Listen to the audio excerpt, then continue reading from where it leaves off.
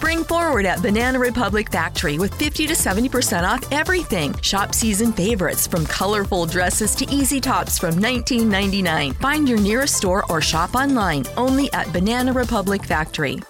Enjoy 50 to 70% off almost everything at Gap Factory and gapfactory.com. Shop tees from $6.99 and joggers from $24.99. Plus extra 15% off online. Exclusions apply. Shop the sale through April 6th. Me, but also you. The Pharaoh fast forwards his favorite foreign film, Powder Donut. Okay, what's my line? The only line I see here on the script is get options based on your budget with the Name Your Price tool from Progressive. Oh man, that's a tongue twister, huh? I'm sorry, I'm gonna need a few more minutes. Bulbous Walrus, the Bulbous Walrus. The Name Your Price tool, only from Progressive. The owl ran afoul of the comatose coxswain. Progressive Casualty Insurance Company and affiliates. Price and coverage match limited by state law.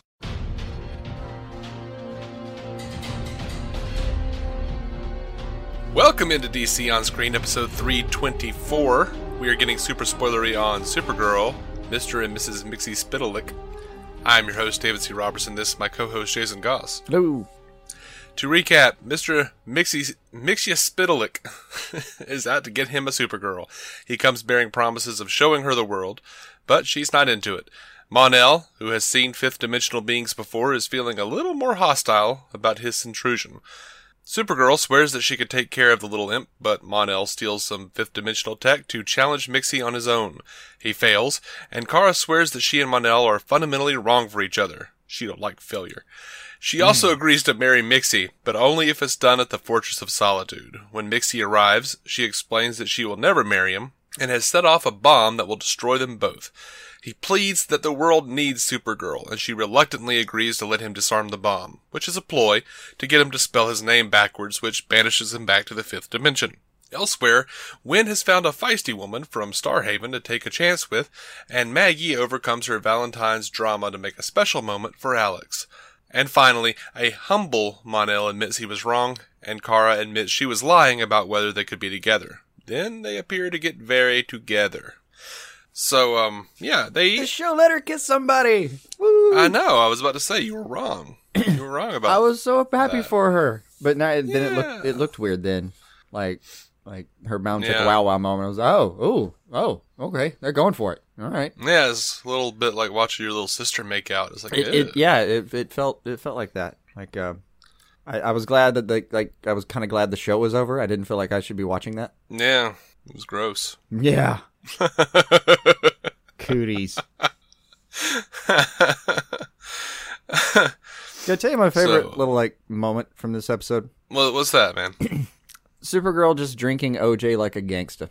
I don't know why that moment made me laugh so much, but it's like the one. It's a funny little line early on, like I can't make you do this, can't make you drink orange juice for some reason.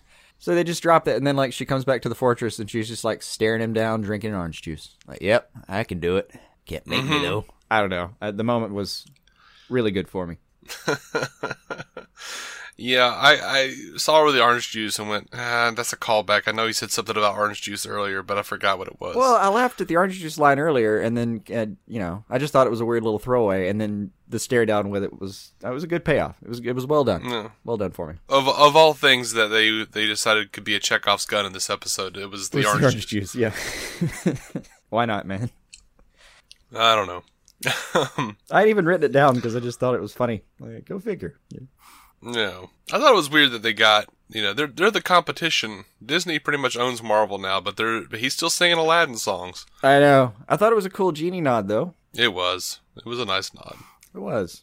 Though from this writing group, I would expect more of a Q reference, but whatever. I still think you got a Star Trek reference in Lyra's makeup. She looks.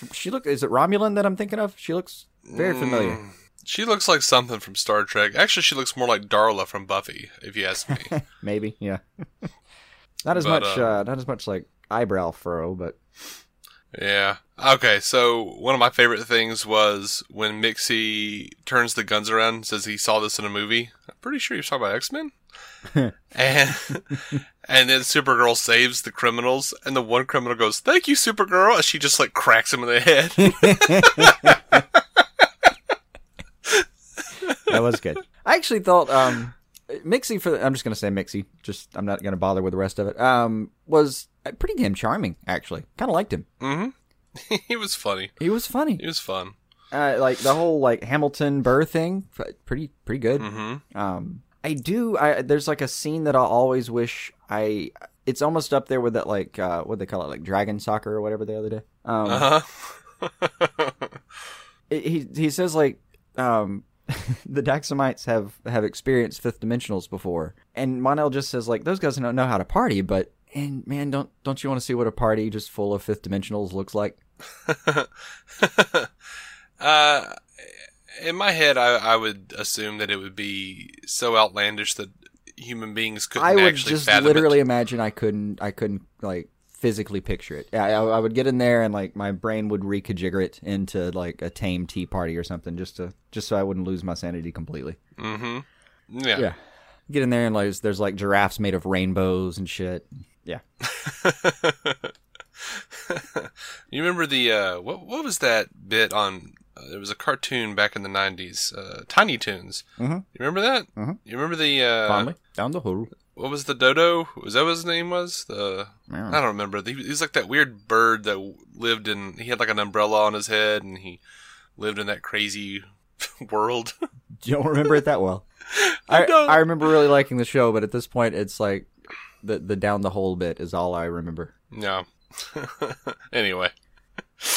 So it's another great little send up with Mon-El. He says like, well, he mentions the like saying the name backwards thing, and she says like, well, why didn't you tell me about that? He says, I didn't tell you because it never works. Yeah, that's a nice nod to just how silly a gimmick this is for fifth dimensionals. Yeah. Speaking of Mon-El, things were easier on Daxam when I objectified women and didn't care about anyone. Mm-hmm. I enjoyed that. Well done. He actually got a couple of good moments. Like Kara's saying she's going to marry him. She's going to marry Mxy and all that. And she gives him the heave-ho speech. And, we're going to be able to do so much good together. We'll make a great team. And it goes back to Mon-El just saying, I thought we were going to do that. I felt for him, man. I didn't. I didn't fall for her ruse. Oh, I didn't know so much fall for the ruse, but I sure as hell fell for the, I didn't realize how much I was shipping Mon-El and Kara until I like saw the hurt in his eyes there. Oh, he really cares. Okay. I mean, all this is going to blow up when it turns out he's the prince and he's being tracked. So. Oh yeah, it's going to burn hard, but fun while it lasts. I loved Winn telling Mon-El, "We look with our eyes." Yeah. And I kind of. Oh, you got to see Parasite again, by the way.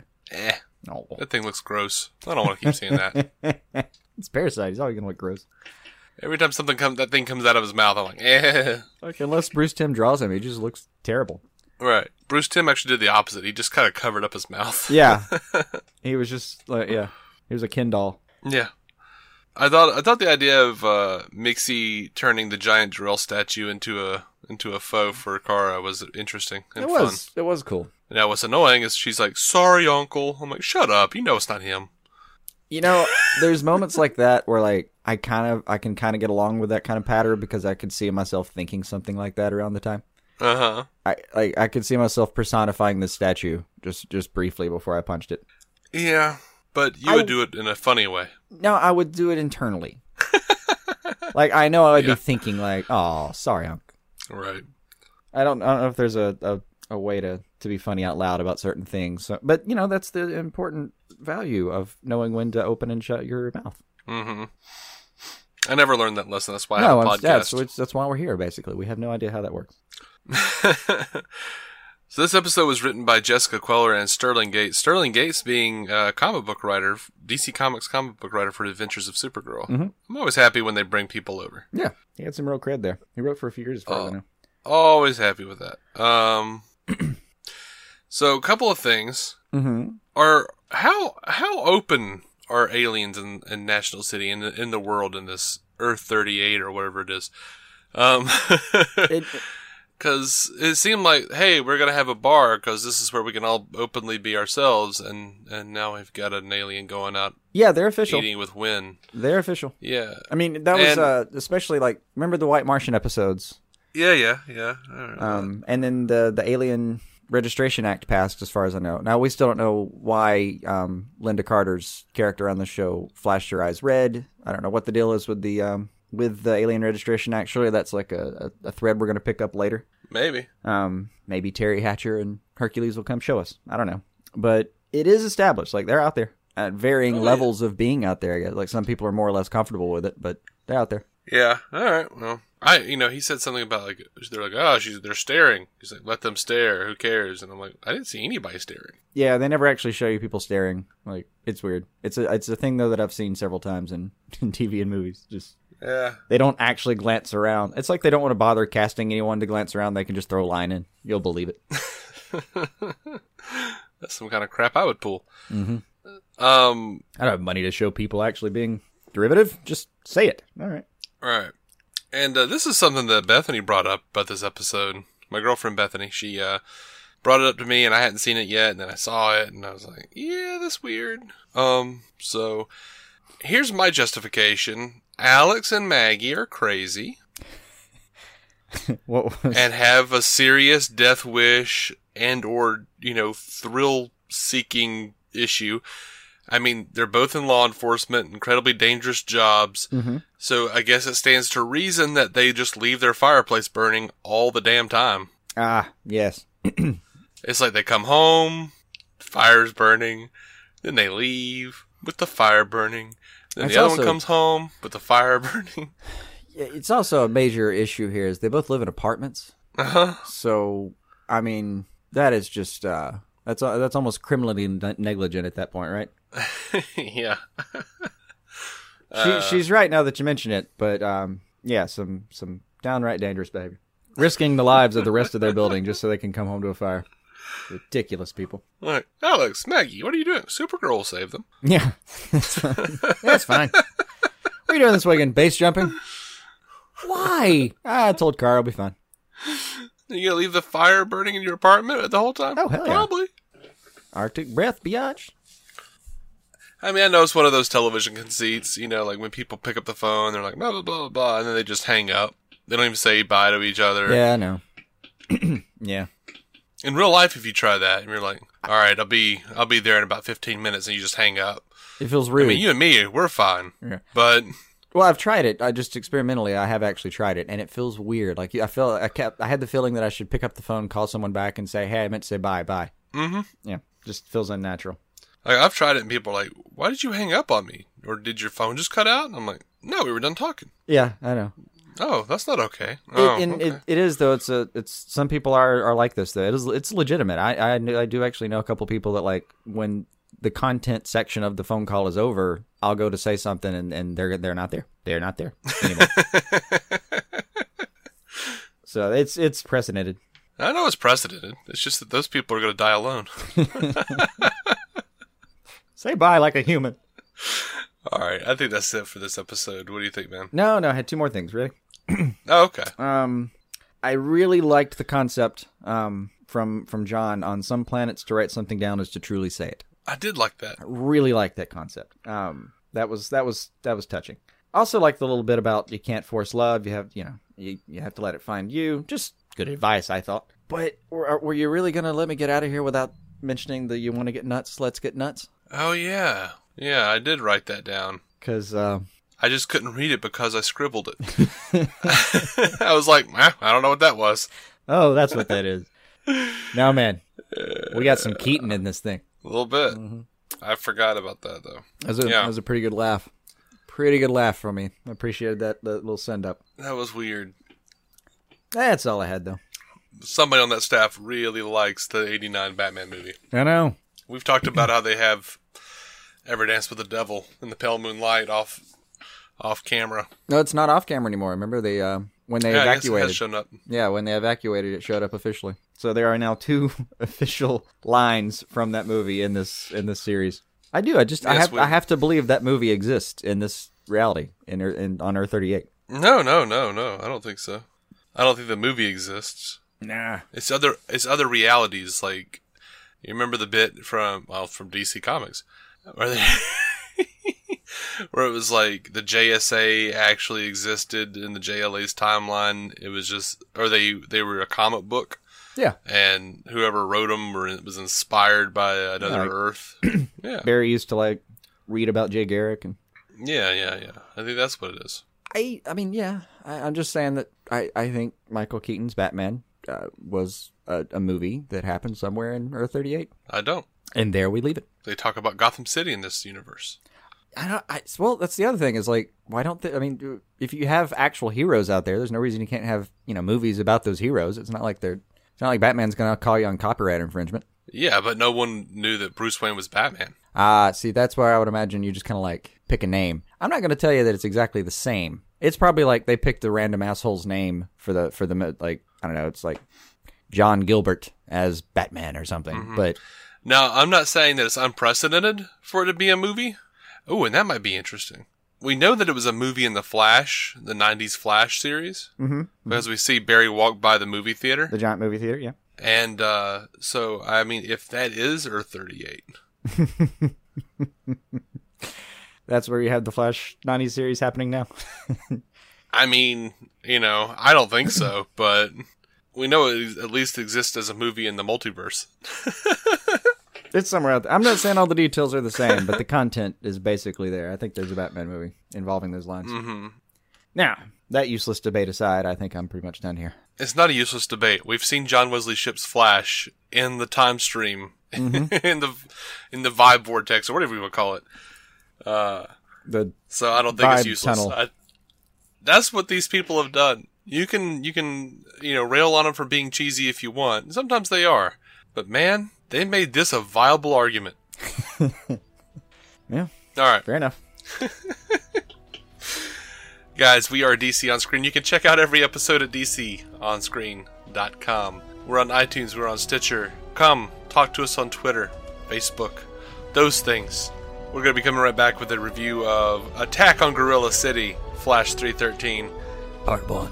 Until next time, guys, keep some DC on your screen.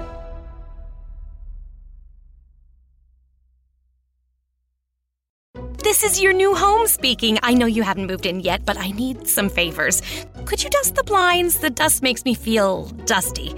Also, we could save a lot of money if you bundled your home and car insurance with Geico. It's super easy to do online or over the phone. Last favor, when you move in, could you stick to one aesthetic? The last owner had a weird mix of floral wallpaper and nautical tchotchkes, and I can't have another identity crisis. Geico. For bundling made easy, go to geico.com today. Get the max out of your tax refund at iMart Express. With 2 pairs starting under $40, you'll spend less on the have-tos and keep more for the want-tos. Our quality glasses are made in-store by skilled lab techs that take care of your glasses from start to finish, getting them back to you with same-day speed. Get 2 pairs of glasses starting under $40 or 2 pairs of progressives for under $80. Our prices won't break the bank. Your tax refund goes further at iMart Express.